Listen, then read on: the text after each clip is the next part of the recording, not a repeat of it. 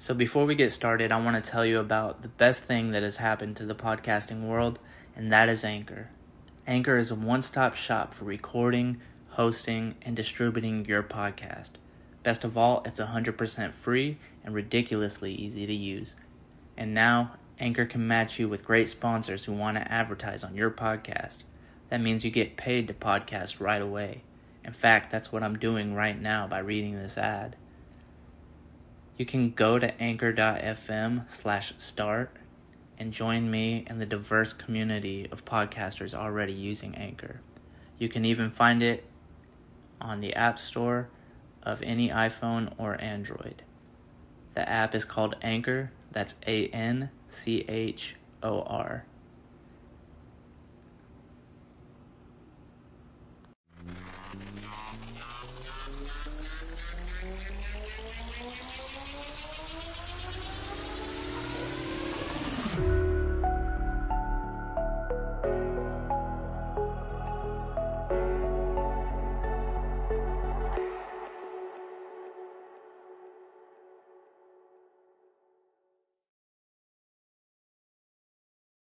Back at it again. Another Sunday, another episode. What are we on? 23 now? 23. Woo! 23. That's awesome, man. That's awesome. Pumping them out. Man. That's a good number. Every week.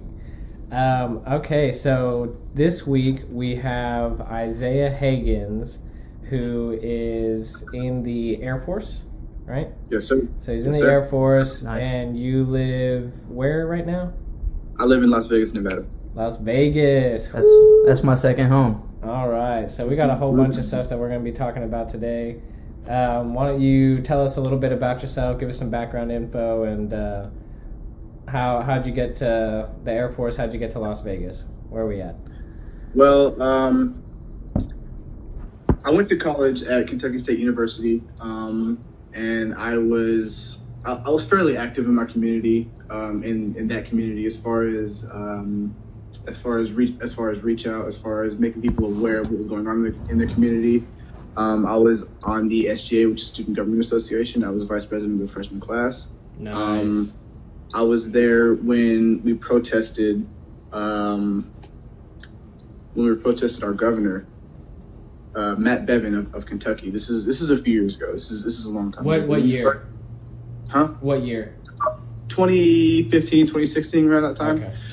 So he was elected governor, and he immediately tried to make a 4% budget cut to higher education, which was something that was going to directly affect us. And immediately we were there protesting, picketing, whatever you want to call it. And that was really my first introduction into something bigger than myself, for a better sense. Now, things didn't work out for me at college. I was just not a good student. Like, there's no way around it. I wasn't a good student. So that wound up getting me to where I was seeing an Air Force recruiter. And then the rest is history. I saw a recruiter. I went to basic training, went to tech school, and then I've been here in Las Vegas since 2017. And my career by trade is I'm an aircraft mechanic. I work on the F-35, and I'm a crew chief. So I do all of the vehicle systems. So if you think of the F-35 as a human being, you could think of me as the orthopedic surgeon, the one that fixes all the broken bones, or the nutritionist. I make sure all the fluids are good and everything like that. Okay. And right now, I actually have a different job. I got hired as a maintenance liaison for what's called Red Flag. Now, Red Flag is the best way to put it is a war games exercise for coalition allied forces. Basically, a few times a year, units from all over the country and all over the world, they come here and they fly for 2 or 3 weeks, and they do the whole war games thing. My job is to coordinate with the maintenance teams. I tell them where they're going to go, where they're going to park the jets at, where they're going to work out of. I help them get the equipment they need, things like that. So when you say war games, is this kind of like a recreation or like a reenactment or like a scrimmage, kind of like a, what is that? Think of it like think of it like Top Gun. So you know how Right. in that movie they were in simulated combat against each other in the beginning. They weren't actually shooting at each other, but it was the same environment. That's what that is. Okay. So it's a better way to think about it. But yeah, so I help with their maintenance teams. I make sure everything goes smoothly. Anything that needs to be done goes to me or one of my coworkers, and we are on. I think I'm not good at math, but we've been going strong since 75, Okay. and it's gone off without a hitch. The last exercise we did was in July or August, and we had a deck of cards stacked against us because we had personnel restrictions because of COVID. We Right. had units that couldn't come. We had units that tried to fill in when they weren't on the list, and we ended up having a very successful red flag. And it's just a testament to the work that we put in and the work that our allies put in. So, Okay. but yeah, that's just a little bit about me. You really do you enjoy it? I mean, this is something that you're really enjoying. Yeah, absolutely. Parts of it, some parts not so much. I'd say the most annoying part is when somebody turns into a Karen, because sometimes somebody will need something. Sometimes somebody will need something and they'll say, "Oh, I need this, and this now." And it's like, "Well, sorry, can't help you with that. Not allowed to do that." A lot of Karens in the Air Force. Oh yeah. Oh, yeah. Oh man. Karens are a problem in the Air Force. But honestly, it's been a lot of fun. I've only been there for a few months, and I've made some good connections. I've met some incredible people. I've learned a lot about the value of having connections. I see. And the value of being able to say yes or no definitively and sticking to it. Mm-hmm. I know it seems kind of weird, but if you're somebody that knows how to say no or knows how to say yes and stick to your guns, this is a job that will definitely be suited for you. But again, that's kind of a tangent. But, What do you uh, think are some misconceptions that people have who just have no involvement with the military? What are some misconceptions they might have about like the branch itself and like maybe what you do or what you guys do collectively? Like what are some things that you've heard that you gotta call some bullshit on and well, the first thing off the top of my head is I'm not a pilot. Every time I tell somebody I'm in the Air Force, the first thing they say is, "Oh, are you a pilot?" No, I'm a pilot. But some other misconceptions. Of course, there's the whole chair force stereotype. That we're just nerds sitting on computers and stuff like that. And although that's pretty much like 80% of my job. I will say there are a lot of career fields in the Air Force that are not that. For example, my career by trade, I can work 10, 11, 12, even up to 14 hours on my feet, working with my hands on a jet, fixing a jet, making sure this jet makes its sortie, makes its takeoff, whatever. We have an incredible special ops unit or selection of special ops units. We have pararescue, there's combat control, there's SEER, which is survival, evasion, resistance, and escape. It's basically how to survive as a POW, things like that. And a POW is a prisoner of war?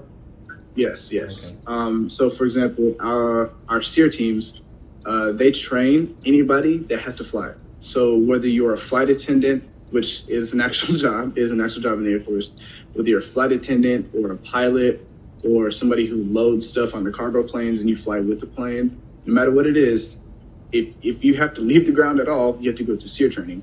And basically they put you into a simulated environment and teach you how to survive. They teach you how to survive in the wilderness. They teach you combat training. They teach you water. For example, how to escape if your aircraft goes down in the water, things like that. But those guys are are some of the toughest people in the military. I would not want to screw with those guys. Very interesting. Are you personally combat trained? I don't know what kind. Let me rephrase that question. What kind of combat training do you receive, and what kind of combat training is available to receive? So one stereotype about the Air Force that is true is that our basic training is pretty easy. Like, it's not something I'm going to sit and try to pretty up. Our basic training is pretty easy. It's pretty much paid summer camp. It's pretty much what? Paid summer camp, basically. Oh. Paid summer camp. All right.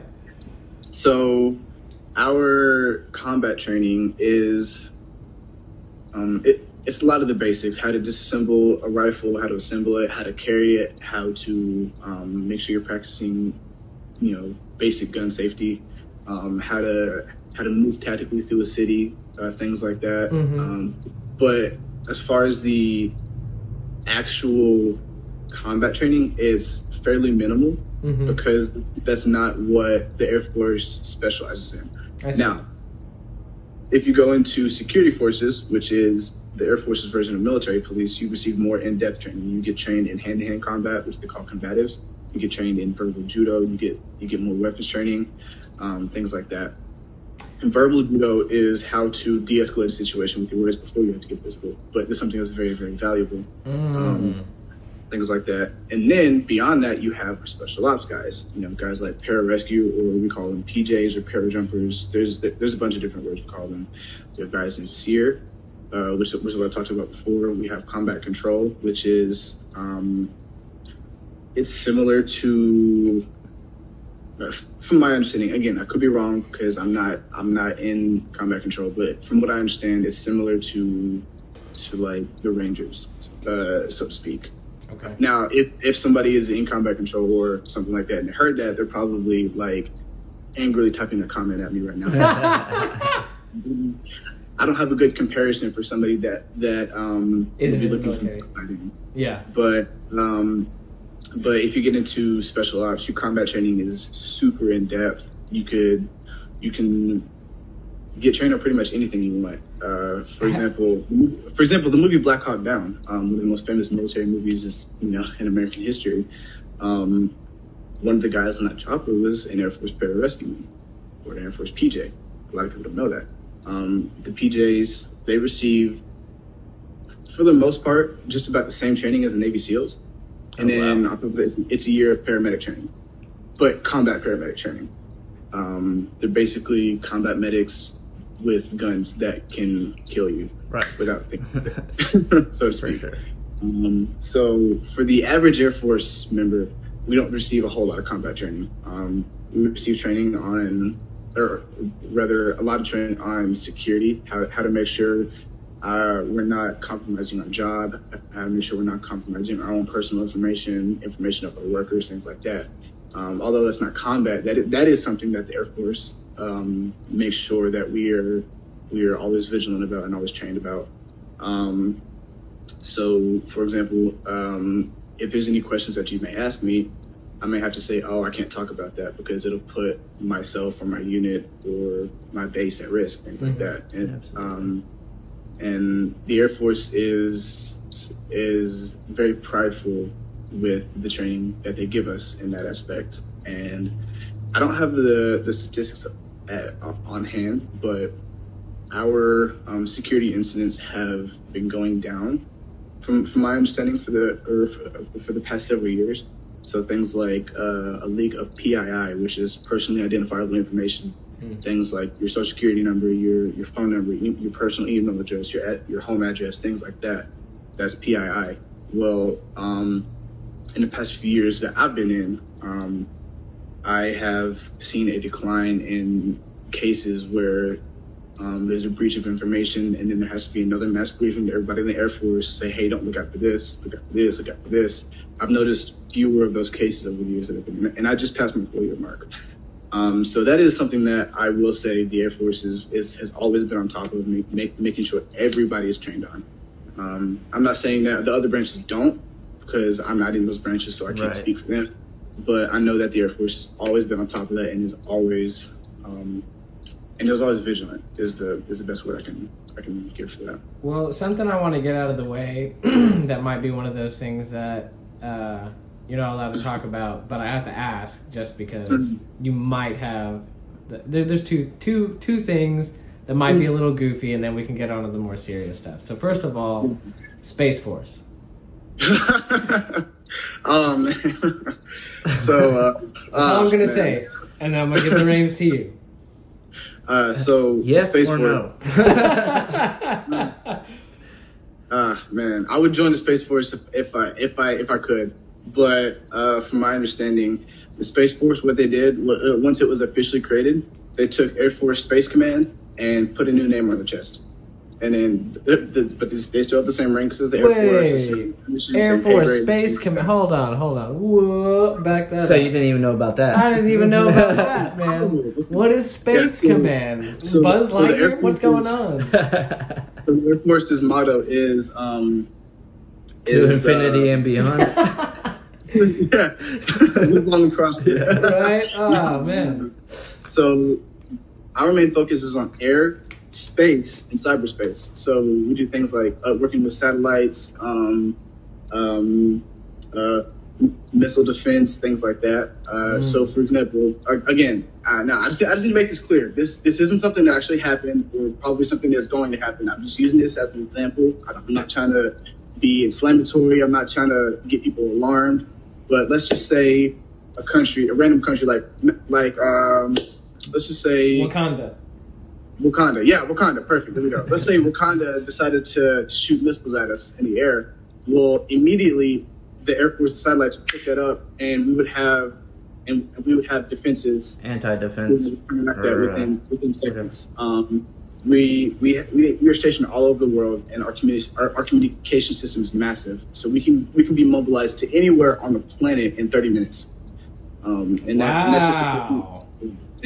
that's just a testament to the work that everybody in the Air Force does. But you know, I have to show love to specifically the flight line workers and the pilots, the people that, you know, so my people and people that I work with.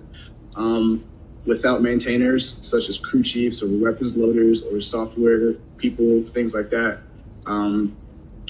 there would be no Air Force. We wouldn't be the global power that we are as an Air Force. But yes, we did have an Air Force Space Command. But from my understanding, we worked on things like satellites and missile defense systems, things like that. Yeah. And for the Space Force, they just took the Air Force name off the uniform and put Space Force on it. So, but in the future, I'm not 100% sure.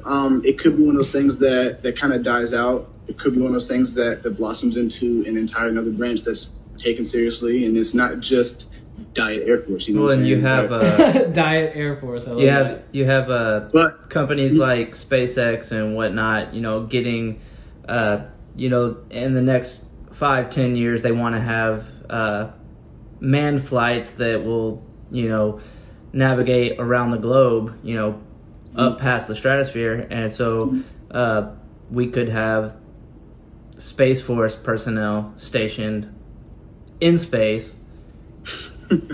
I mean, and doing everything from up there. I mean, that would be cool, but that would be so expensive. That would be so expensive.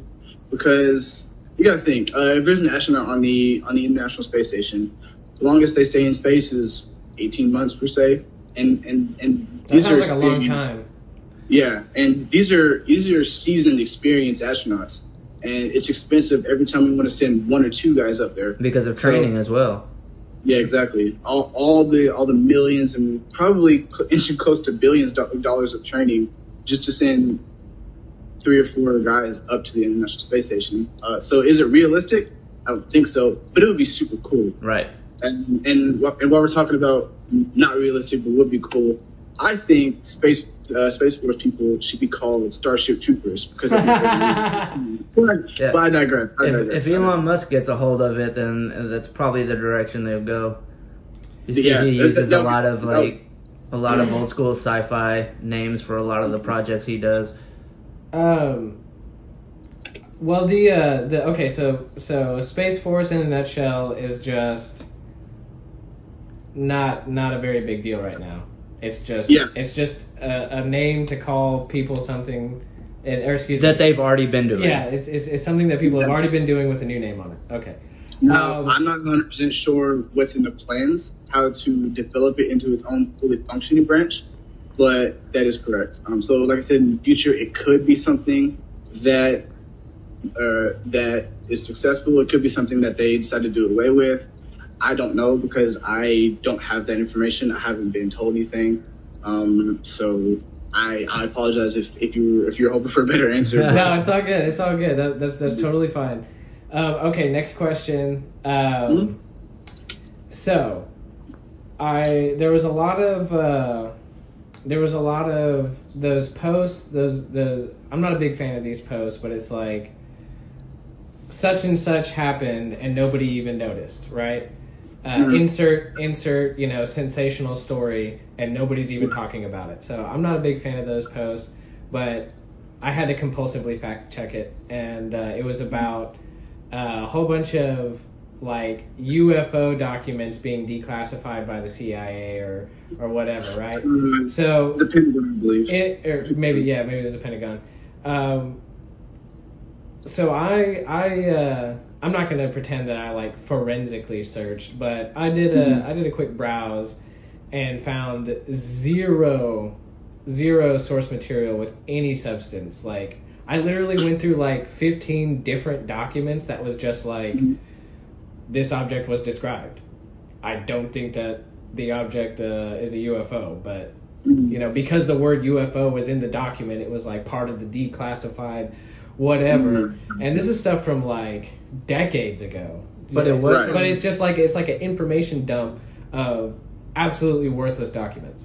So did you find it on like the Pentagram's website? I found it on a couple of .gov websites, and it was just like, again, it was official documents. It was on a government website, but it was declassified. But there was nothing of any remote substance to anything. Like nobody can say like the CIA declassified UFOs. Like they didn't admit to having a relationship with extraterrestrial beings. They didn't admit to having technology that was discovered or gifted. You know what I mean? There was so many implications to this declassified UFO information. It's like those had absolutely no merit. It's like those mystery like the History Channel, how they have like those mysterious things about, like they have these episodes about things that could be, and they go through all the stuff like saying how this could be and maybe this did happen, and you're waiting for an answer at the end of the show, but they never give you the direct answer. They're just leading you on, and so that kind of sounds like what just happened. So to actually ask the question, like, you seen any spooky stuff? You heard any spooky stories, man? You heard any cool things? Do you have any strange aircraft flying around that the American public have no idea about? I guess specifically, that's probably just declassified information. Is there anything that you've seen that might defy the expectations of the average person who's like, well, what do you think they do in the Air Force? I'm glad we're getting the silly questions out of the way. Semi-serious, but I'm a little bit serious. So I personally haven't seen anything that I would qualify as a UFO or anything like that. But I guess the one cool thing that would be a logical explanation as to why somebody could more or less take it as an alien ship or something like that is, for example, the F-35B model. The F-35B model is the variation that the Marine Corps uses. You have a turbofan in the middle, and it allows the jet to land vertically like this. So like a helicopter, basically. So it's called the STOVL, the Standard Takeoff Vertical Landing variation of the F-35. So I guess if somebody, let's just say somebody would happen to be looking in their binoculars or happen to be looking at a Marine Corps ship while they were out fishing or something like that, and they saw an aircraft come in like this and land, like that could absolutely be seen as, oh my gosh, the Air Force has UFOs. But I don't I haven't seen anything that's too crazy or could be deemed as. It's kind of just a testament to. Would you be able to talk about it even if you did know them? Oh no.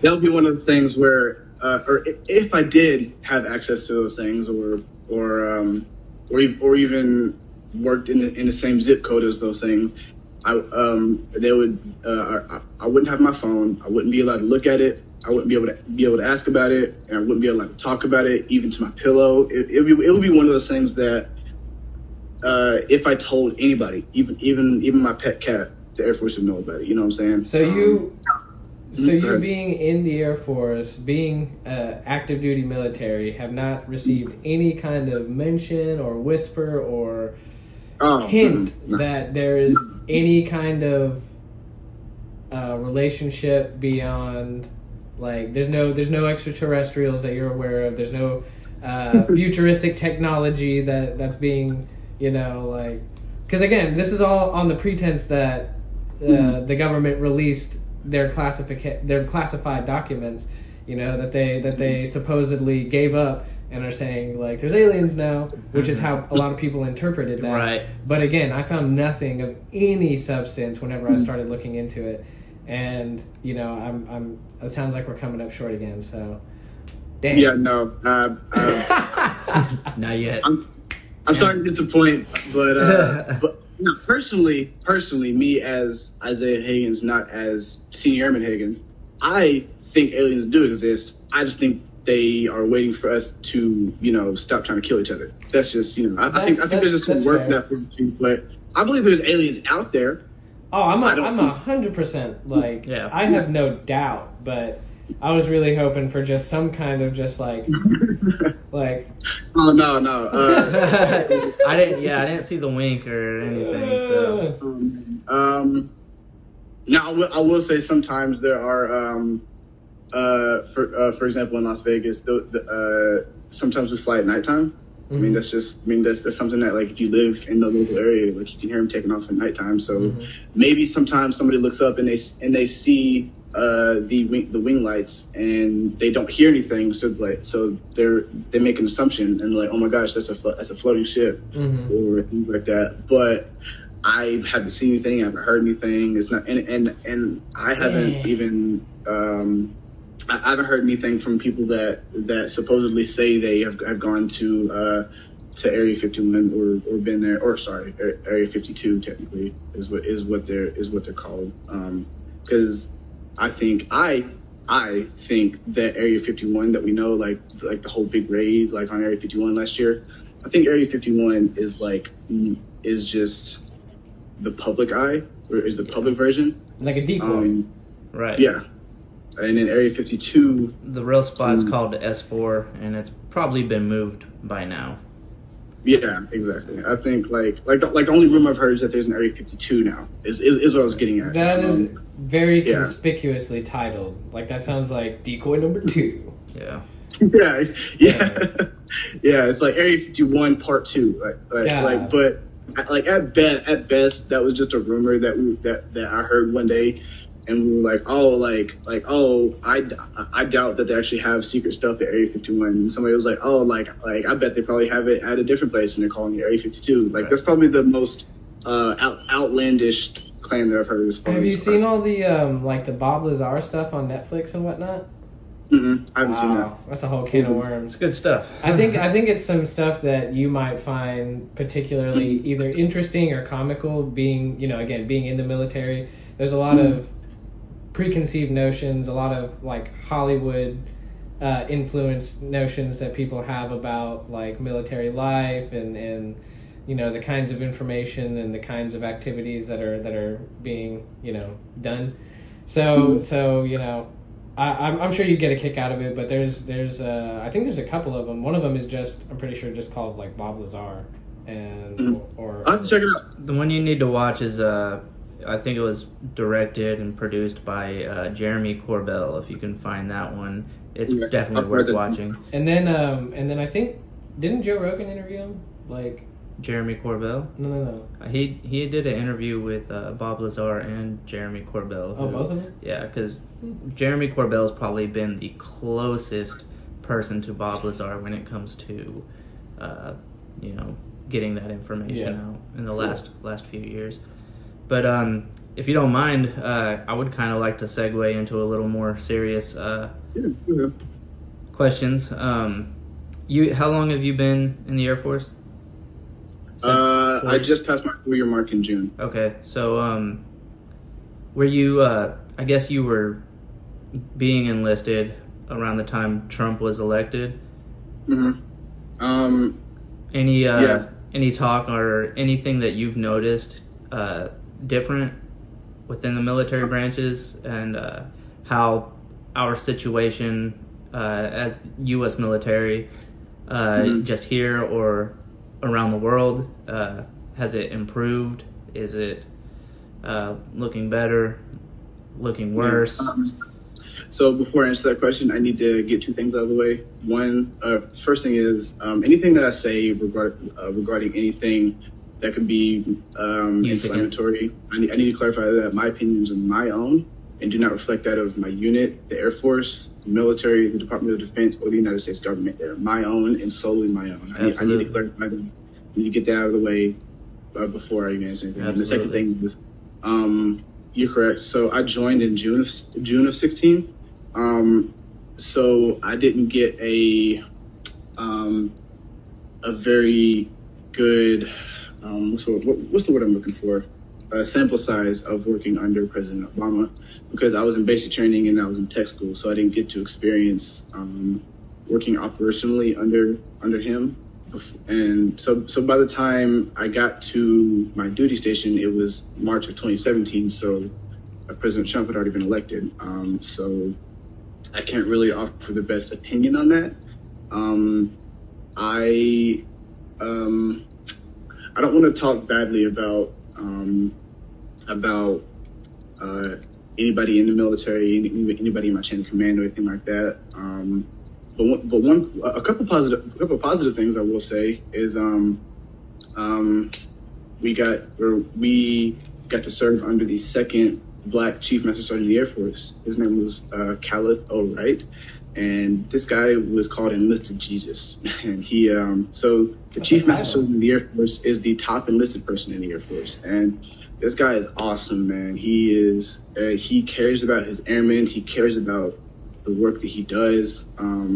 I've heard many stories of him visiting this base or that base, and when he asks, "Oh, hey, what can we do to improve?" he would actually physically take out a notebook and make notes saying, "This person says this, and then he would have a discussion with them about this, and move on to the next question, things like that."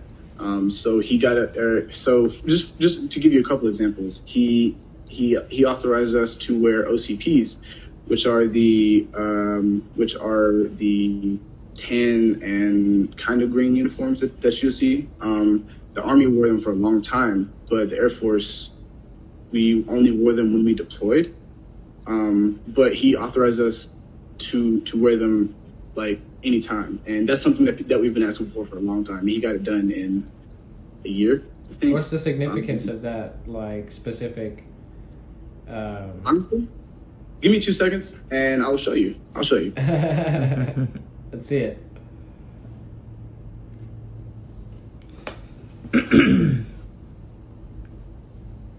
It's exciting. Yeah, the anticipation. It's building. You're gonna come out in like a costume. A gorilla outfit would be pretty good. Yes, that'd be amazing. Have you seen the Sasquatch guy with the saxophone? Yes. The Sasquatch? Yes. Yeah, dude, I'm pretty sure that's what's going on. He's about to troll the shit out of me. Oh no. So for one, the old uniforms that we wore were called ABUs, or Airman Battle Uniforms. They're this green / kind of gray camouflage color that camouflages with literally nothing. And it's like that digital camo kind of look. Yeah, camo, and they're not very comfortable and anything like that. OCPs are these. this color. They're a lot more comfortable. They're a lot more breathable, and honestly, they look a lot cooler. They're more flattering. If that makes sense. It does. Everybody looks cool wearing OCPs. It's that kind of thing. Nice. But it's something that we've been asking for years. And it just kept getting turned down, denied. And then Chief Wright came in and got it done.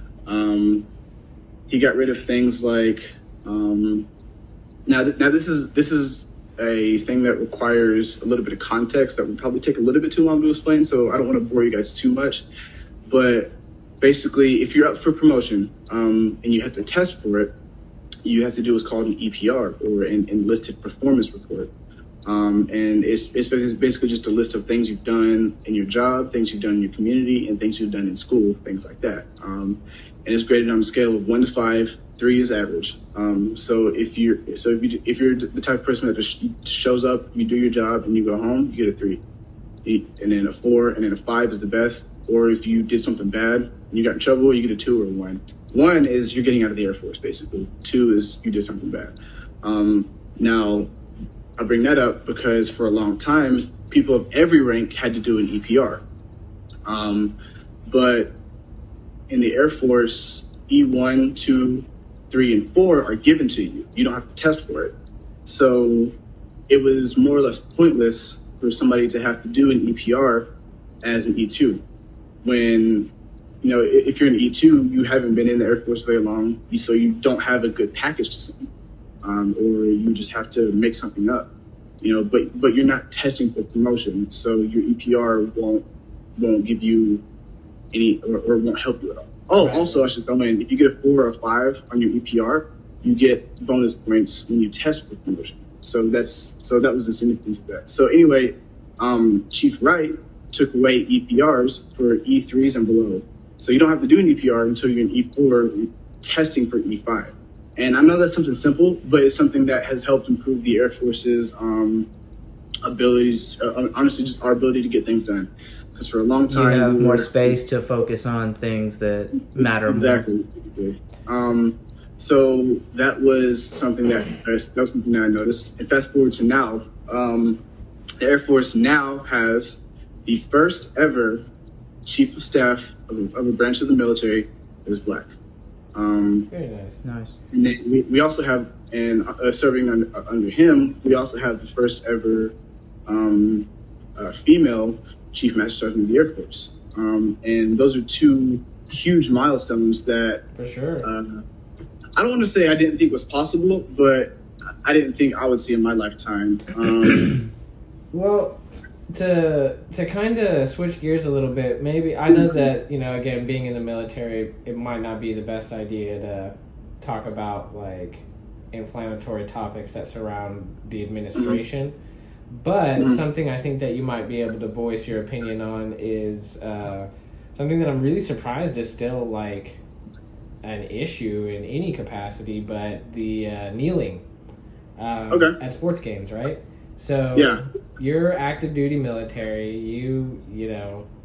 The argument, as I understand it, is that to kneel during the national anthem is to disrespect the flag and disrespect the military that are, serving to, quote, protect our freedoms and whatnot. So, first off, being in the military, just like straight up, do you feel disrespected when somebody kneels? Personally, I don't. I know that a lot of people say it's disrespectful towards the military because the military has that the flag on their uniform when they're out fighting and unfortunately dying, things like that. But I think people conflate wearing the flag to fighting for the flag. When I don't serve to protect the image of the flag, I serve to protect and defend the Constitution of the United States against all enemies, foreign and domestic. And within that Constitution is your right to protest however you feel. So I don't serve to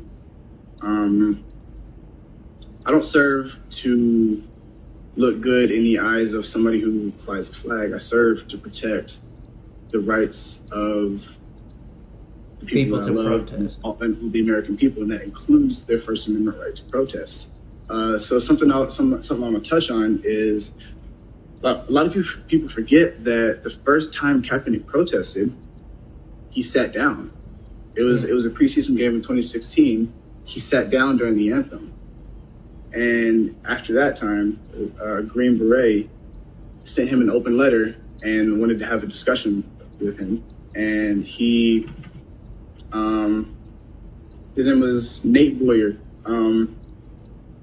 He sat down with Colin Kaepernick and told him that if he wanted to voice his protest and make his movement heard without disrespecting the military, what he should do is take a knee instead of sit down. And that was coming from a Green Beret. And I think, and mind you, I'm checking my facts on this, so I don't speak anything too inflammatory. I appreciate that. But I believe the reason he said that is because at a military funeral, once the flag has been folded and is being presented to the widow or the child or the main loved one of the person that was lost, the person takes a knee into that. So it's representative of honoring this person in their service with this flag. Now, like I said, I don't feel disrespected. I myself have been a victim of racial discrimination by the police. Thank God I haven't been assaulted or shot or anything by the police, but it's definitely something that has affected my life. And I appreciate the fact that people are willing to stand up and use their platform for a cause bigger than themselves. Something that a lot of people aren't willing to do. But I understand why people think that it is disrespectful. It's something that, looking at it from the surface, you hear the national anthem and you see the flag, like one of the things you're going to associate that with is the military, most likely. But if you actually read into it, if you actually read into it and look into the details, it's something that has a lot more meaning than just, oh, flag bad, I'm gonna take a knee. It's using your platform to say, I'm not going to stand up for the national anthem, for a flag of a country that doesn't feel the need to protect me and my people and protect our rights and things like that. So I'm gonna use this as an example. A few weeks ago, it's probably a few weeks at this point, Ben Shapiro was on Joe Rogan podcast, and one of the things they brought up was this Green Beret, and they brought up a video clip of Colin Kaepernick saying he met with the Green Beret and he told him to kneel, and in seeing that clip, Ben Shapiro even conceded a little bit. He said, "Okay, I didn't know that before." Mind you, this is 4 years after it happened. This interview happened in 2020. And it's no secret that Ben Shapiro is one of the biggest critics of Colin Kaepernick. Right. But in him seeing that clip that aired in 2016, he said, "I didn't know that before." Now, I didn't. Would have helped to look into it, wouldn't it? Exactly. So I think if somebody is going to be upset about kneeling or anything like that, they should. I encourage everybody to read into the message and read into the reason why it is happening in the first place. Well, one thing that I find interesting is the fact that anybody thinks that they have a right to demand a protest be the way they like it, right? So there is no part of protesting that is supposed to be comfortable for anybody. Right. The whole point is to protest, not to occupy an empty space and just hear yourself talk. right? You're trying to get everyone's attention. You're trying to help a cause move forward. So why would you try to dictate the pace or the presence or the method of the protest above listening to what is being protested, above paying attention to why people are upset? Instead of saying, how can I make this affect me less, say, like, what's the actual issue here? Like, what are we actually talking about, right? So that's something that I find interesting, is like, we're trying to make protests more comfortable. You're trying to just enjoy your sports. You know what I mean? Like, how is that a good excuse to turn a deaf ear to this issue that's resounding all over the world now? You know, this is a historically unprecedented movement. You know what I mean? So I think. Go ahead. Sorry. No. That's about what I had to say on that part. Is just like what he literally got the method of protest from somebody in the military, somebody who's in a very prestigious branch of the military. So I mean, what more could you do? And now they're not even kneeling. Now they're doing the arm lock thing. Yeah, you exactly. Exactly. That's what I was about to bring up. At this next game, or last game, first game of the season, they linked arms with each other. They weren't taking a knee. They weren't sitting down. They were literally linking arms in unison. One of the things that a lot of conservatives and people who are against the protests have been saying is all these protests are just causing divisiveness. They just want to be divisive and this and that. Well, they're literally locking arms in unity and in solidarity with each other, and people are mad about that. Now, I don't have I don't have a degree in psychology or sociology or anything like that, so this is just my take on it. I think that a lot of people don't want to accept the reality of what the people are protesting. You know, it's uncomfortable. It's uncomfortable,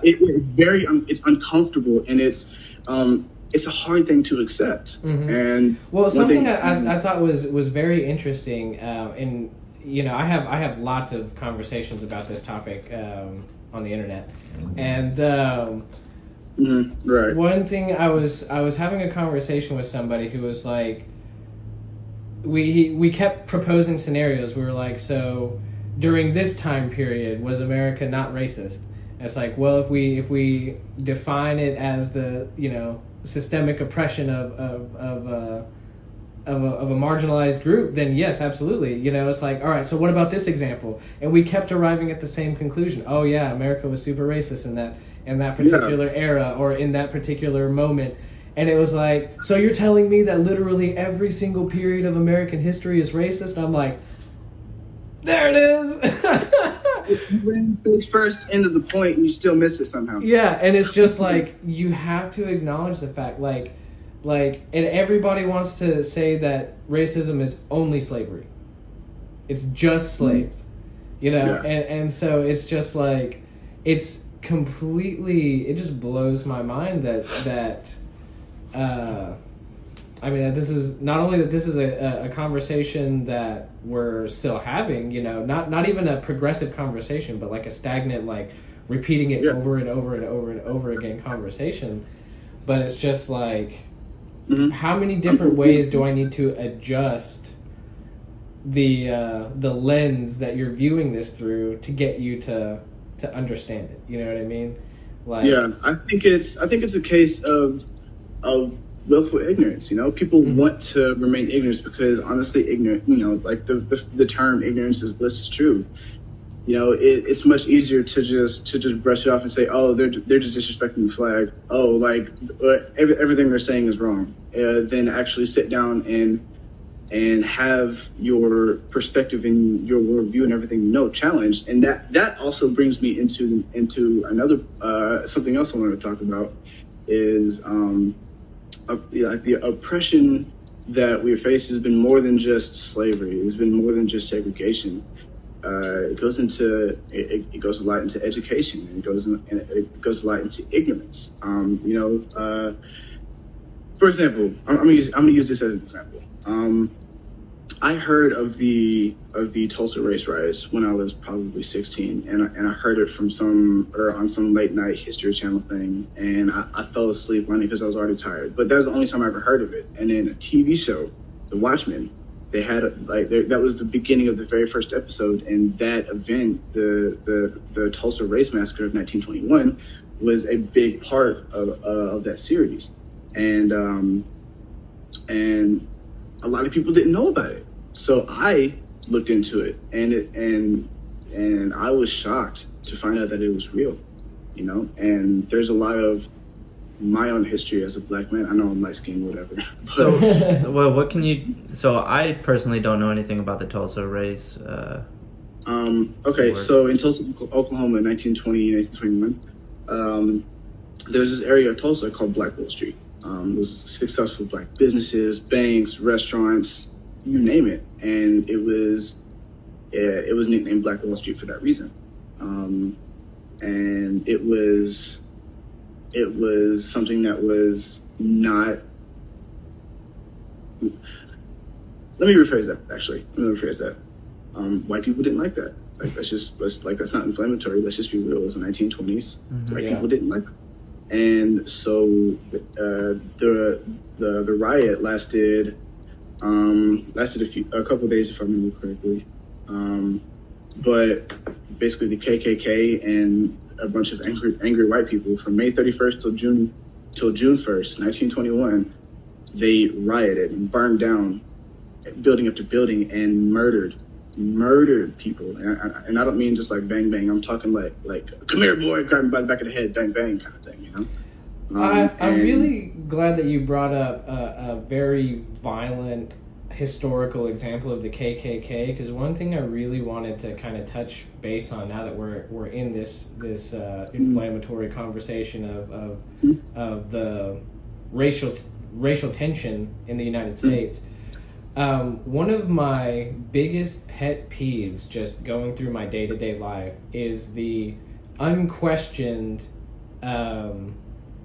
belief that that BLM and KKK are even comparable, much less like how comparable they are, but just the fact that people think acronym that supports black, acronym that supports white supremacy, like they must be the exact same. And I've had this conversation at least 50 billion times.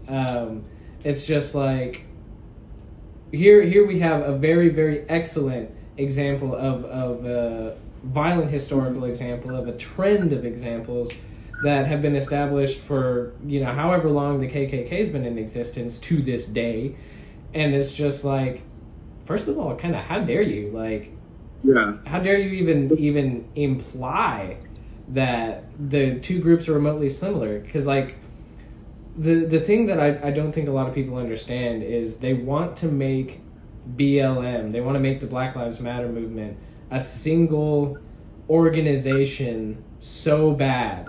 They want to make it a hierarchy so bad where there's the emperor of Black Lives Matter and all of his cronies are out doing the will of Antifa. You know what I mean? Like there's this whole Black Lives Matter. Right. There's this whole like boogeyman scenario that's been entirely fabricated, off of very loose interpretations of very, how do I put this? Very, very few and far in between scenarios where, yes, violence or fire or property damage or, what you name it has occurred, but it does not compare. First of all, on the intention of the movement of the movement versus the physical manifestation of an actual organization with chapters and members and leaders and infrastructure,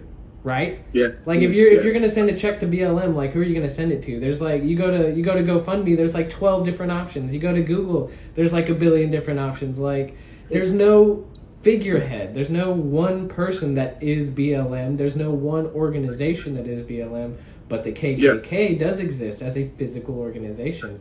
So first of all, I also want to add that in modern history, I want to say, in recent history, there's been two notable members of a certain party that were in the KKK: David Duke and Steve King. That's all I'm gonna say. But to expand on what you're saying, I think people just I think it started in 2015 when the movement or 2015 around that timeline when the movement first started. I think people got stuck on the name. Like they hear the word Black Lives Matter. Well, people's first reaction was, "Oh no, well all lives matter." But and then they just dismissed it. They got stuck on the name. They didn't care about what Black Lives Matter as a movement was trying to say. They didn't care about what they were protesting. All they cared about was the name. And they were concerned about how can I make this an issue that I don't have to feel bad about?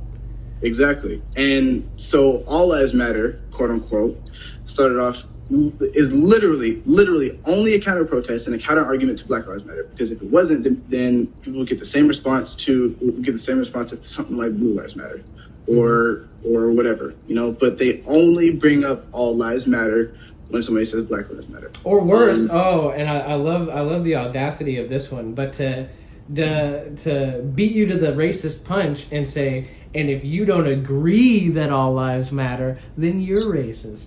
And it's like, I see what you're doing. I see what you're trying to do here, but that's not what that is. You're trying to get there. Yeah. So nobody ever said that only Black Lives Matter. Mm-hmm. Nobody said that Black Lives Matter more than anybody else. That's exactly what the KKK does. They say white people are superior, we're supreme, we don't mix races. Exactly. Blah, blah, blah, blah, blah. But Black Lives Matter is literally saying, hey, we've been oppressed and we're tired of it. Stop oppressing us. And people conflate that with the KKK. They're like, oh, well, you're just fucking racist if you don't want to be oppressed. Excuse my language. But they're like, oh, well, if you're tired of being oppressed, then you're just being racist. No. People get stuck on the name. Mm-hmm. And it's, but see, and even going beyond that, I think they like feeling like they're a part of something without having to challenge their worldview, change their worldview. Mm-hmm. And it's something that again goes back into the willful ignorance that I was talking about earlier. They would rather band together and feel like they're a part of the quote unquote all lives matter movement and not have to look at something from a different perspective. Yeah, a lot of these people are people without their own original thoughts. They're getting these ideas from the media just because the right wing side of the media doesn't like football teams kneeling or the word black in Black Lives Matter. Why is it that these people are all band together on the right side of right and left? If we're gonna split up America that way, why are all the people on the right so against people like American people, like their own people? These are Americans too, and they're hurting. Like, obviously, if you cannot see that, then what the fuck is wrong with you? And why do you have to stick to your side and parrot everything that they say that makes no logical sense at all? What is with that? And I know none of us have degrees in psychology, but what is going on there? And why can't we all just be Americans? Why are we split to left and right? Why are we split in conservative, progressive? Why can't we all just be Americans? I think it goes into, you mentioned the media. Again, like, I don't want to sound like somebody that's just like, oh, mainstream media is bad. You should listen to this one instead of this one. No, but it's like you said, media. Well, CNN's a shit show too. Yeah, and but media they thrive off of clicks. They thrive off of the views, things like that. For example, I'm going to be objective when I say this, but let's say that the two biggest news organizations when this discussion is happening about the media, CNN and Fox News, their licenses with the FCC, I believe, is infotainment. But if you look at their there's stories that they push out. It's inflammatory. It's titles that make you want to click on that article so they can get the ad revenue. Right. It's their it's supposed to hook you in and make you entertained. Yeah. And make you want to come back to read more and read more. Keep getting the advertisements and things like that. But I think it's so inherent to American education and the American mentality, that all racism ended in 1964 when Martin Luther King died. No, it's so inherent in American education that people don't want to learn otherwise. And that's why I brought up the Tulsa Race Massacre, because that's an important part of Black history, and I didn't know it until I was 23 years old. Right. It's so inherent, and there's so many things in Black history that I don't know, and I'm sad, and I'm sad about that. And it's something it's not something that's going to change on its own. We need people out here protesting. Like, we need to get people's attention, which goes back to what you were saying earlier. We need to get people's attention and say, hey, this is wrong. We've been oppressed. There's been more than racism is more than just or is more than just somebody in the Klan room. Racism is microaggressions. Racism is the details of the justice system. Racism is more than just one thing, your surface idea. Right. And one thing I was going to say is there is an objective, statistically measurable racism that we can do something about. What we can't do anything about immediately with any immediate results is obviously the hate in people's heart, right? Like, racism, if you define it as, prejudices against a certain, people of a certain ethnic background, if it's just being mean to people of another race, using their race as your weapon, if we define it that way, which I know a lot of people do, especially people who try to have arguments on racism. Where was I going with that? Man, I had a whole thing. Been there. So we said... Somebody help me out. What were we talking about? We're talking about racism and, education. Yeah. Okay, I remember now. All right, so we're not going to be able to immediately get rid of, the hatred in people's hearts, right? We're not going to be able to just immediately banish people's... we won't be able to make people just be nice all the time to everyone regardless, but we can do something about the systems that contribute to the marginalization of entire ethnic groups of people, right? So I think that that's important to understand, because one of the most initially laughable things about the project, about the movement of trying to get other people to agree that Black Lives Matter, is that people are like, they're just mad because, so they have it hard, or people are mean to them, but I have it hard and people have been mean to me. And it's like, no. Yeah. That's not what it is. Like, it is way bigger than that. And, maybe we can't make everybody be nice, but we can, vote for better legislation. We can try to do our parts to, help with education. We can do our part to help bring the kind of awareness and understanding that we need to achieve the unity that we all want to get to, right? So yeah, it's And I think that is another reason why the two quote unquote ideals clash. People on the right say, we just need to be united. We need to come together as Americans. Well, their idea of that is shut the fuck up, stop talking about Black Lives Matter. Excuse my language again. Their idea of that is stop talking about it and shut up. Mm-hmm. Well, the other side is, yes, we can do that, but you need to understand why this is happening in the first place. You need to understand, and then once you understand and and realize that it's something we can fix, then we can come together, you know? And that's why those two ideas clash. One is inaction and one is action. And I it's think like that's what it's like the problem is getting worse. The check engine light is on. It's like one side is saying, check the check engine light. It's literally holding up a danger, like emergency sign. It's like, check engine light is on. And then the other side is like, car's still moving. Car is still moving. Exactly. I put gas in it, and it still goes. So I'm not messing with it because I don't know what's going to happen if I mess with it. And we've ignored that check engine light for so long that now the car is about to explode. Like the car is literally on fire. Yeah. And that's why you're seeing. That's why you're seeing all the everything that's happening around the country. Tensions boil over into protest, and in a few cases, obviously, there's been riots, there's been property damage, there's been crime, but the thing is, like, it's all symptoms of the issue. You don't just say symptoms go away. You have to solve the issue that is causing the symptoms.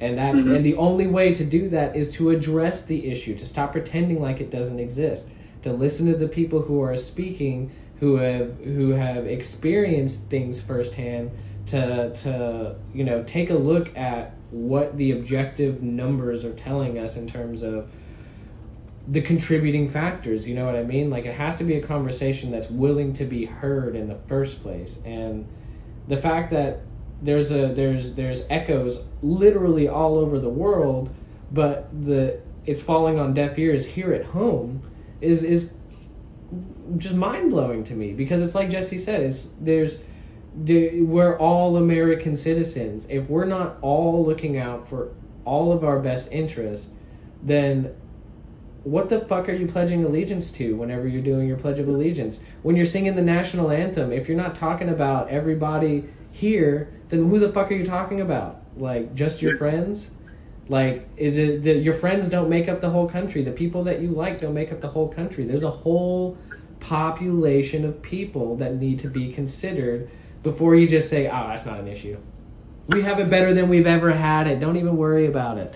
It's like, no, we need to worry about it, because while these other things get better, these other things that we're looking at, this problem is getting worse. And while I can't remember where I heard the term, but it's like sprinkling rights on people, just like Jeff. I think it was Jeff who said it. Just like sprinkle on a few rights here, sprinkle on liberties, enforce protections there, and they're just drizzling it on the surface and just like eat up. Like, no, man, we got a lot more coming before this issue is solved. And if you're going to, it's kind of like the. And again, I'm not a history professor or any kind of lawyer or anything, but I know that there was a lot of instant knee-jerk reaction legislation passed with every step taken forward in terms of equality and civil rights. There was a knee-jerk reaction in whatever area there could have been a knee-jerk reaction. I know that there is still a number of like detectably racist laws on the books in a lot of like southern states, and it's an undeniable presence. You know what I mean? It's an undeniable, objective, measurable. Yes, presence. Exactly. It is measurable. This is more than just some liberal propaganda. This is more than just some black people are mad because they got shot in the police. This is something that is. Like you said, why shouldn't they be? There's a mountain of evidence, and there's a myriad of ever-growing cases of these very things happening. You know, and but this is something else. So this is something I wanted to bring up. So a few months ago, unfortunately, there was a young boy that died. His name was Cannon Hennett. He was killed by a black man. Not the details of why it happened or whatever. I read about that story. Are still debated, but it was sad. It was terrible. But like immediately, a knee-jerk reaction, people were saying, "Oh, well, why is there no outcry for justice?" Well, his killer was found in 24 hours. That's why. If you look at Breonna Taylor's killers, John Mattingly, Brett Hankinson, and Miles Cosgrove, Like, I'm going to say their names until they get arrested. But her killers are still free. It took weeks of protesting and including in all 50 states and 12 countries across the world to get not only George Floyd's killer charged with more than third-degree murder, but to get the other officers that were involved that just stood by and were complacent in it. It took weeks for that to happen. Breonna Taylor's killer is still free. Elijah McClain's killers are still free. And I could quite literally sit here and talk to you for an hour and just say, this person has been killed and is still alive. This person has been killed and their killer is still free. For example, what's a good example to talk about? Tamir Rice. That's a great example. Tamir Rice. I don't know if you're familiar with him. He's 12 years old. He was in toy gun. He was in Cleveland. Right? Yeah, so he had a toy gun on him, and he was killed within seconds of the cop showing up to the scene. The cop didn't get out, or the cop didn't get over on a speaker and say, put the gun down, put your hands up. He didn't get out and say, put your hands up. He didn't point his gun at him and hold it there and say, freeze, put your hands up. He pulled up to the scene, opened his door, bang, bang, Tamir Rice is dead, 12 years old. And people's justification for that, he had a toy gun. It looked like a real gun. But those very, very same people are huge, huge supporters of the Second Amendment. They say, everybody should be armed. My Second Amendment rights shall not be infringed. The whole "shall not" thing is a huge phrase they love to say. My Second Amendment rights shall not be infringed. But then the second a black person gets killed, the first thing they say is, did he have a gun? So their two ideas are conflicting. Everybody should have a gun to protect themselves against a tyrannical government. They're not conflicting if you view it through the lens that they view some people as people and some people as not people. Then there's no disconnect. Then it makes perfect sense. Because then they're like, no. I mean, people who look like me. People who aren't an obvious threat just by looking at them. When it's just like, what was an obvious threat about that person? What in any context was an obvious threat about that person unless you have an implicit bias against people that look like him, right? Yeah. So what it's or even being in certain neighborhoods. Like, just because you unfortunately grew up impoverished in a bad neighborhood, you're walking around your neighborhood wearing a black hoodie, with the hood up, all of a sudden you're a target. Like, but why? You're just going, maybe you're trying to get to school. But so I have a story, actually, if you don't mind me telling it. Yeah, please. So I was 17 years old. It was my junior year of high school. I was delivering phone books with a friend and his mother. Basically, it's just exactly like it sounds. You walk up, you drop the phone book on somebody's front door and go to the next one, right? Well, the system that we used to track it was a little clicker and it had a button on it. You clicked it. Well, the neighborhood that we were delivering it in was more or less an across the track situation. Like, my house was 2 blocks away, but this particular neighborhood was rich, middle to upper middle class white people. But I was familiar with the neighborhood, and we realized at the end of deliveries that one of the trackers had died. So I told them not to worry. I said, I'll go through and just click in front of all the houses that we missed, and I'll give you the tracker back when I see you at school tomorrow. Something simple like that, right? So I went home. I noticed that it was starting to sprinkle a tiny bit, so I put a hoodie on and I got on my bicycle, right?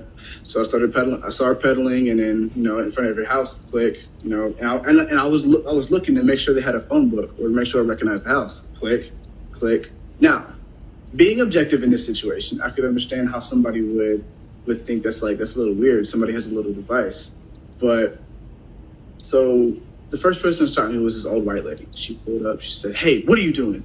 And she said with a tone like, "What are you doing?" And she said, "Boy." She said "boy" in that tone as a. I know exactly what the fuck you're talking about. She said, "What are you doing, boy?" And I was like, "I'm just confirming your phone book deliveries." I was like, "You got a phone book, right?" She said, "Yeah, but what is that? Words? what does the tracker have to do with it? I said, I need to make sure I get paid because I'm not doing this for free. She said, whatever, and sped off. Second person stopped me was one of those how do I describe them? Good old boys in a big yeehaw truck with those and those glasses and the 1,000 bumper stickers on the back of his truck, and you know what I'm talking about. I know what you're talking about. And he called me Boyd again with that same tone. He was like, "Hey Boyd, what are you doing?" I was like, "Oh, I'm confirming phone book deliveries," and I got an attitude with him. I was like, "I'm confirming phone book deliveries, bro." Like at this point, you're tired of it. I was like, I put a phone book on your front door earlier. I'm making sure I get paid for it because I'm not a damn slave. Now, are you done? Can I go? Now he had a neighborhood watch sticker on his on his door, which is the only reason why I even gave him a courtesy of stopping. That's the reason I gave him a courtesy of stopping. And I forgot what he said. He sped off, right? About 5 minutes later, mind you, I'm riding on the sidewalk. I'm not even riding in the street. I'm riding on the sidewalk. This cop pulls in front of me and stops in the driveway of a house in front of me. And I already knew what was going on. I was like, oh, you gotta be kidding me. So I'm like, how you doing, officer? What's up?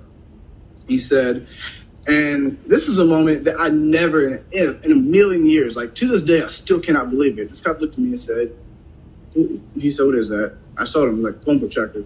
I gave him the same spiel. And he said, look, son, I gotta be honest with you. You got some color in your skin. There's a bunch of racial white people in this neighborhood, and they didn't like that. He's like, and you're wearing a hoodie, so they can't see your face all the way. He was like, you got discriminated against. He was like, I'm sorry, because the report was called in as a suspicious black kid riding around the bike in this neighborhood. And mind you, being objective, I'm light skinned. I'm not that dark. Mm-hmm. But to them, I'm just another black kid. Mm-hmm. And the cop looked at me and was like, son, I'm sorry that this happened.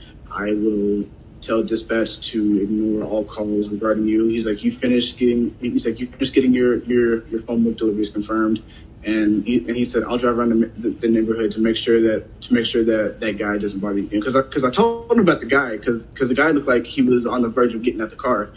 But I told him, I was like, I told him that the guy stopped me and was like yelling at me. He said, I'll make a couple more laps around the neighborhood and make sure that guy doesn't mess with you. And if I see him, I'll tell him to stop. And I told him the color of the guy's truck and whatever. But racism doesn't exist if we don't talk about it. Yeah, exactly. Like people don't realize that is the world we live in today. And this was a cop, and not just like a regular cop. He was like one of those redneck cops that you would see on cops that was looking for on the show cops, that's looking and itching for an opportunity to slam somebody in the ground and plant crack in their pocket. You know what I'm saying? Like right. He reminded me, he had that kind of vibe to him, and he apologized. He was like, I'm sorry, you were discriminated against. I'll make sure this doesn't happen again. That is an example of the kind of cop that should be that every cop should be, you know. But that was just one situation. I've been discriminated against multiple times. Right. I can say talking. Yeah, and that's the thing is, it's a reality that people refuse to acknowledge. Especially when they've never been in your shoes. Daily. Yes. And like that story will always stick out to me because. Because a police officer, from the same police that, from the same American police system. I know there's no national police system, but it's you know what I'm saying. But the same people that we are facing discrimination and oppression from told me that I was being discriminated against because of the color of my skin. And you have people on the other side of the aisle, so to speak, saying, "Oh, well, racism is just," or like you said, it's something that'll go away if we just don't talk about it. Or no, you're just being inflammatory. It's not about race. Or why are you making everything about race? Exactly. Yes, exactly. Not everything is about race. And it's just that's why that story will always stick out to me. It's a story that I will tell over and over again. Now, I wish I could remember the officer's name so I could thank him, but I was too worried about getting out of the rain to look at his badge number. Well, one thing that I found pretty interesting was when we were touching base on the kind of BLM versus KKK kind of dichotomy there. Because one thing I noticed is that a lot of people conflate. Again, they don't do any research on the issue. Their entire knowledge consists of about 5 or 6 inflammatory headlines and some cheaply edited YouTube videos, and that's the entire encyclopedia. It's all you got renting in the truck, right? So those are the majority that I've understood the naysayers to be. Like that's what I've understood their composition to be, right? But one of the big things I see them conflate BLM with, aside from the KKK, is the Black Panthers, and yep, I see it right there. But again, it's going from one ill-educated, over-reductive, like perception of it to, and then using it to confer with another topic that they have no real education on. But I understand that you know a thing or two about the Black Panthers, so I was hoping you'd kind of weigh in on that. So first of all, how is the BLM not that? Because we've distinguished that the BLM is not an actual organization with a mailing address and a figurehead and a infrastructure of any kind. It's literally just a movement. So how else is Black Panther? Are the Black Panthers different from what we understand as BLM today? Yeah.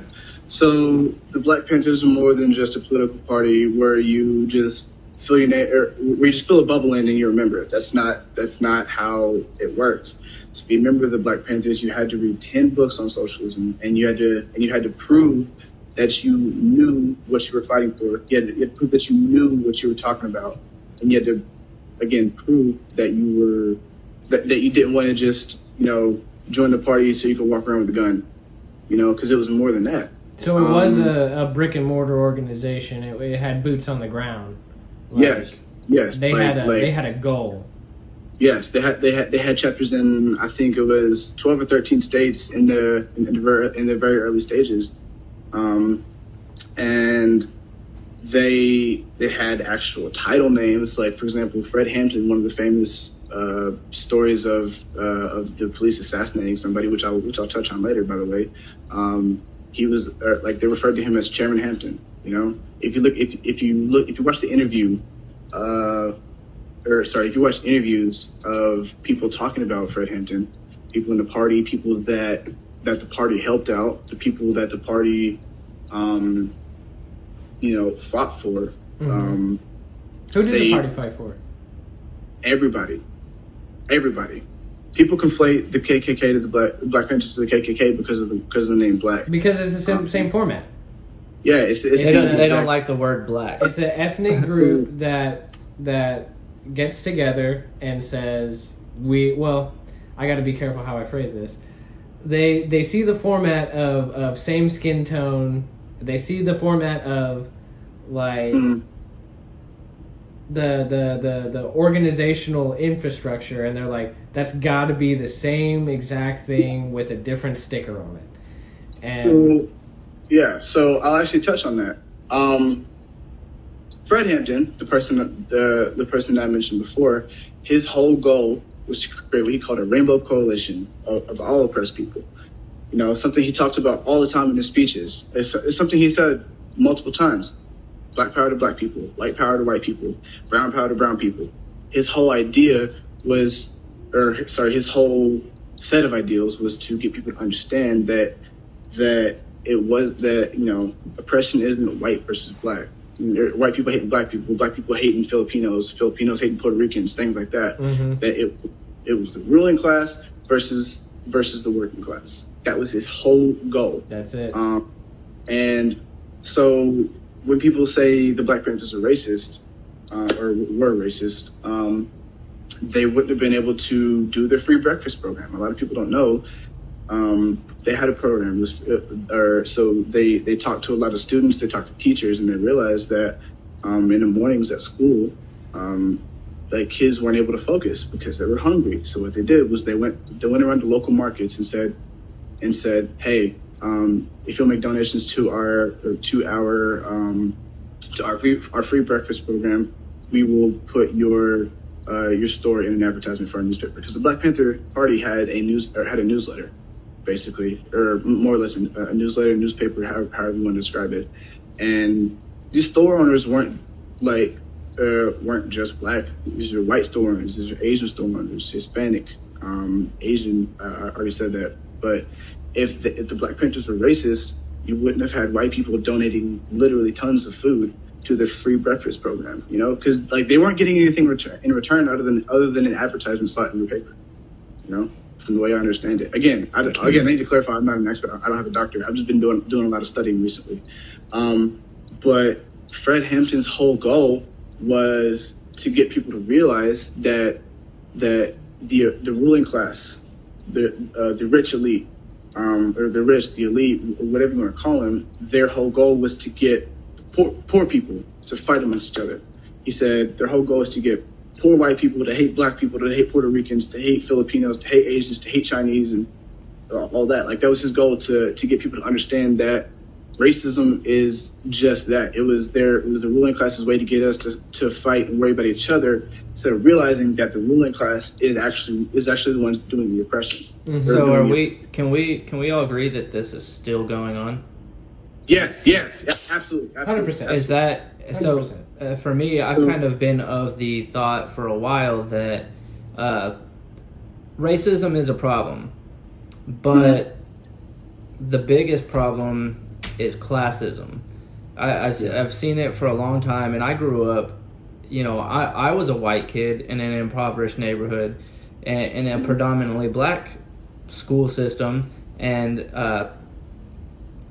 what I always felt was that the ruling class, or the people on top, didn't want me to succeed, whether I was white or Black or any. It was because I was poor and I had to resort to, you know, crime to get by at times, and then once you get into that system, they like to keep you in that system. They like to keep the poor people down.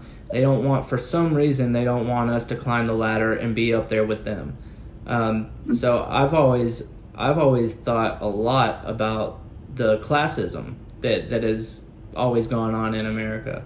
And I didn't know that Fred Hampton and the Black Panthers were actually fighting that cause, and that's a very noble cause. And I've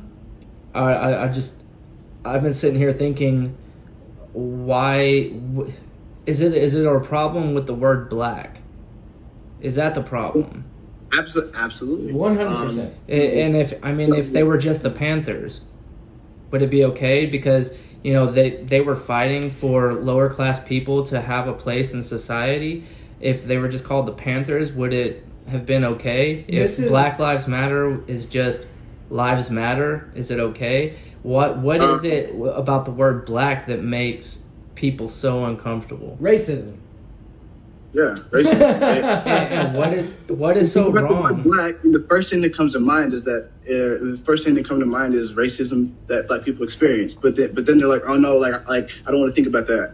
I don't want to change my worldview, so I'm just gonna say they're being racist. But what is wrong with Black people? Even if Black people are unifying with Black people to come up and make a better life for themselves, what is wrong with that? What's bad? What's bad about that? There's nothing. And the problem is whenever people are like, well, what's wrong with white people doing that? It's like, there's nothing wrong with anybody doing that. Let me summarize it with this argument. I've had a conversation about, well, why is there no White History Month? It's like, no, you don't understand. Every day of the year is White History Day. Yes. Every single month is White History Month. And you have to understand that. Like, especially like when every second of American history is White History seconds. Like it's all white history. Like you have to understand, like they're not telling the stories of the ancestral heritage of the slaves they brought over. They did everything they could to eliminate entire cultures worth of Native native history, artifacts, ways of life, trying to convert those those whose lives they did spare into Christians to eliminate their culture, the savage culture. So like don't try to say that it's anything but white history. That's what it is. And exactly. If we gave other cultures and societies and even the marginalized groups within our own ranks, our own citizens, if we gave them the time of day to hear the culture and origin that extends beyond the last few generations, it's like, oh, we were severely impacted by the presence of white people. And it's like, sorry, that's just what history said. They came over here and killed everybody and got everyone sick, and then they left. And like, what? How else do you describe what happened there? And then every second beyond that, everybody who stayed, everybody who took over, spent every waking moment creating a system by which they and their offspring would benefit until the end of time. They very specifically prioritized themselves in that. This is detectable in history. Slavery would not have existed if this principle did not apply here, right? Like, so it blows my mind entirely, the audacity that it takes to say, well, what about White History Month? They just want the word white in something. Right, dude. They want to be, they want to feel like they're a part of something, but because they're not black or because they're not Latino or whatever, they feel like they're being left out. And they're like, "What about my team?" And like, your team has had its time to shine. You've for literally a really been winning long the time. whole time. Yeah, like, so we're getting pretty late into this. At the end of these little interviews, I like to just ask our guest, what do you think we should do from here on out? What if there's any hope for the situation in America, what would you like to see happen?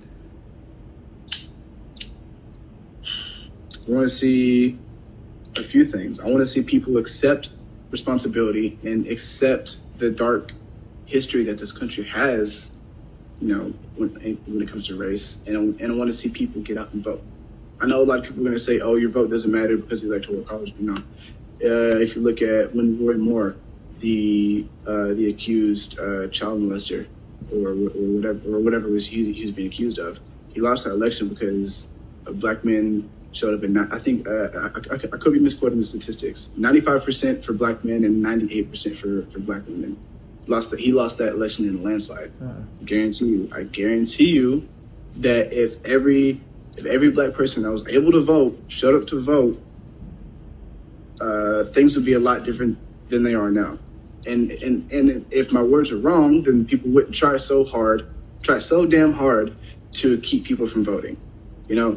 Things like gerrymandering, redlining, taking away felons' rights, or making certain things felonies, things that absolutely should not be felonies, things like possession, things that you see in like inner cities. But that's a different topic.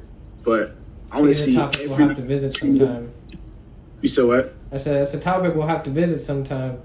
Yeah, exactly. Yeah, absolutely. I absolutely will do that. But I want to see everybody vote. I want to see the biggest voter turnout in American history. I think I'm not sure what the highest percentage is, but I know we can do it. We just have to be willing to. Mm-hmm. We have to be willing to do it. So a lot of people's problem is, who do I vote for? When you don't agree with either option, it makes it pretty damn hard. But I do feel like as a counter argument to that, I feel like that is a product of the initial not voting. Right. Because we ended up with these two because the most consistent, the most active and engaging audience for politics right now is the older crowd who wants everything to stay the way that they're comfortable with, mm-hmm. right? The young voters barely turn out. Again, I could be completely wrong about this, but it's my understanding that young voters turn out in far fewer numbers than older people, and that we're also, just we're not as active. We don't have the conversations as much. We don't go out to the polls. I think it's also now we're starting to have the conversations more, but we're still not doing anything. I think it's also that when it comes to voting, it's not just going out and voting for the president. Right. It's voting for Congress. It's Congress members. It's voting throughout the year in all different situations, and all of those votes and the people that are elected from those votes go on to decide who's going to be president. And so that's kind of what, as young people, we have to make that known, that it's not just voting at the end of the year or at the end of the 4 years for a president. It's every year in every situation that we need to be paying attention to, all the way down to our own communities. Yeah. Look at 2018. I remember seeing several articles and studies showing that there was a very, very high voter turnout in 2018, or at least relative to 2016, 2012, 2010, so and so. And that's how the Democrats were able to flip the House, because the Republicans had control of all three. They had control of the House, Senate, and the White House, and they lost it like that because people actually got up off their asses and went out and voted. And now the Democrats control the House. Yeah. So, anything else? You probably there's a lot you could say, but yeah. I just want to say, hold on. Actually, I will look at this real quick.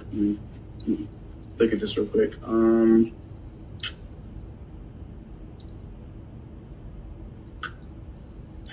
You know what? I guess it's not that. You know what? I'm just going to say arrest Breonna Taylor's killers. Breonna Taylor's killers are Jonathan Mattingly, Brett Hankinson, and Miles Cosgrove. They're still walking free to this day. As of today, which is September 19th.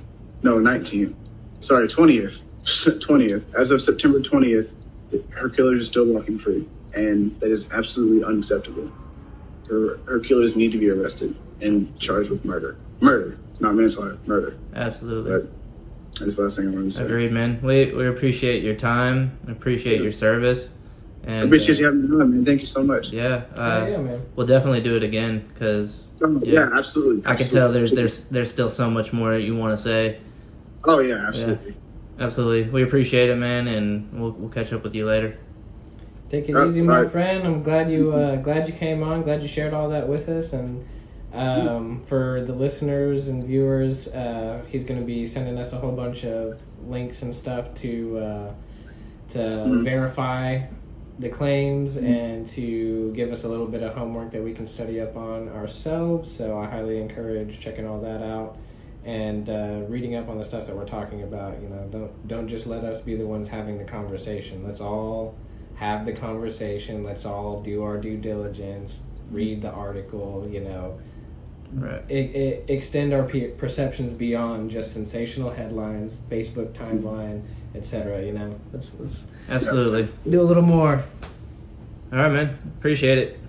Peace. Have a good one.